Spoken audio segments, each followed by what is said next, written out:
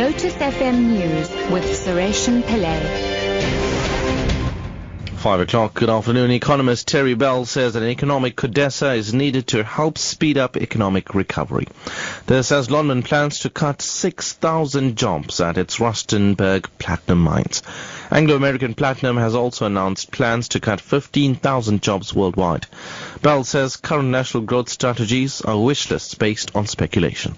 Look at the overall thing, the entire country, the entire workforce, and I'm talking about the unemployed as well as the employed.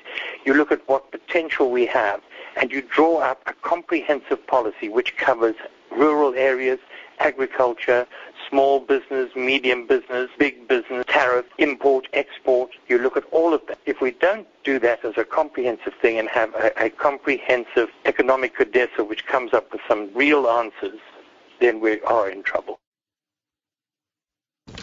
The South African National Blood Service will take part in World Hepatitis Day tomorrow to raise awareness on the disease and help South Africans protect themselves.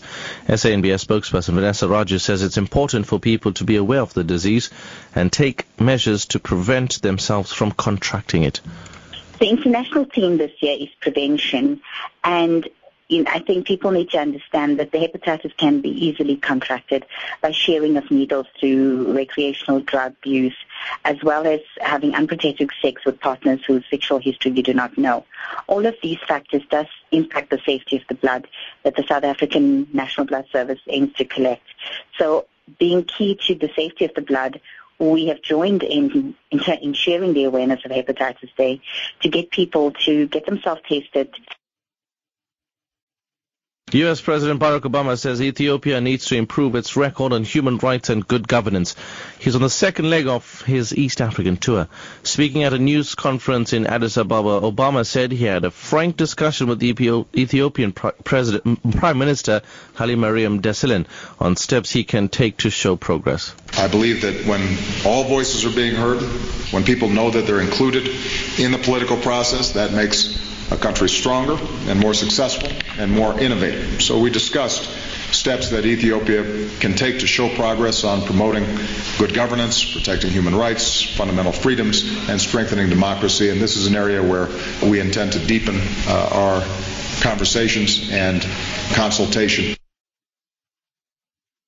A manhunt is underway in Zimbabwe for a poacher who killed one of the country's most famous lions. A man is alleged to have paid guides at the Hwange National Park more than 600,000 rand to kill Cecil the lion earlier this month. Head of the Zimbabwean Conservation Task Force, Johnny Rodriguez. Cecil was inside the actual national park, but these hunters that actually came about, they laid a bait outside the boundary, and the lion was attracted to it, and it was shot with a crossbow. They didn't kill it outright, so they followed it for the next 40 hours, and then they found it and they shot it with a rifle, killed it, took its head off, and skinned it. And finally, after a nail-biting week, the rhino called Hope has pulled through her 5th operation to treat the gaping wound that poachers left on her face. The 4-year-old female was found 4 days after an attack on an Eastern Cape game reserve in May. She was one of more than 666 rhinos that have fallen prey to poachers in South Africa this year. Veterinarians from the organization Saving the Survivors treated the animal. Thousands of people followed the 5-hour-long procedure on social media. Veterinarian William Folds reports. Her circumstances, hang in the balance continuously. Even for her to get this far down the line has been absolutely phenomenal. She's survived so much, not just physically, and yet her body up to this point has seemed to be very strong. So while she has demonstrated her will to survive, we have kept on trying to find solutions to close up that hole in her face and to give her a normal life again. Top story at 5 o'clock. Economist Terry Bell says an economic codessa is needed to help speed up economic recovery. I'm Sureshan Pillay. Your headlines in half an hour.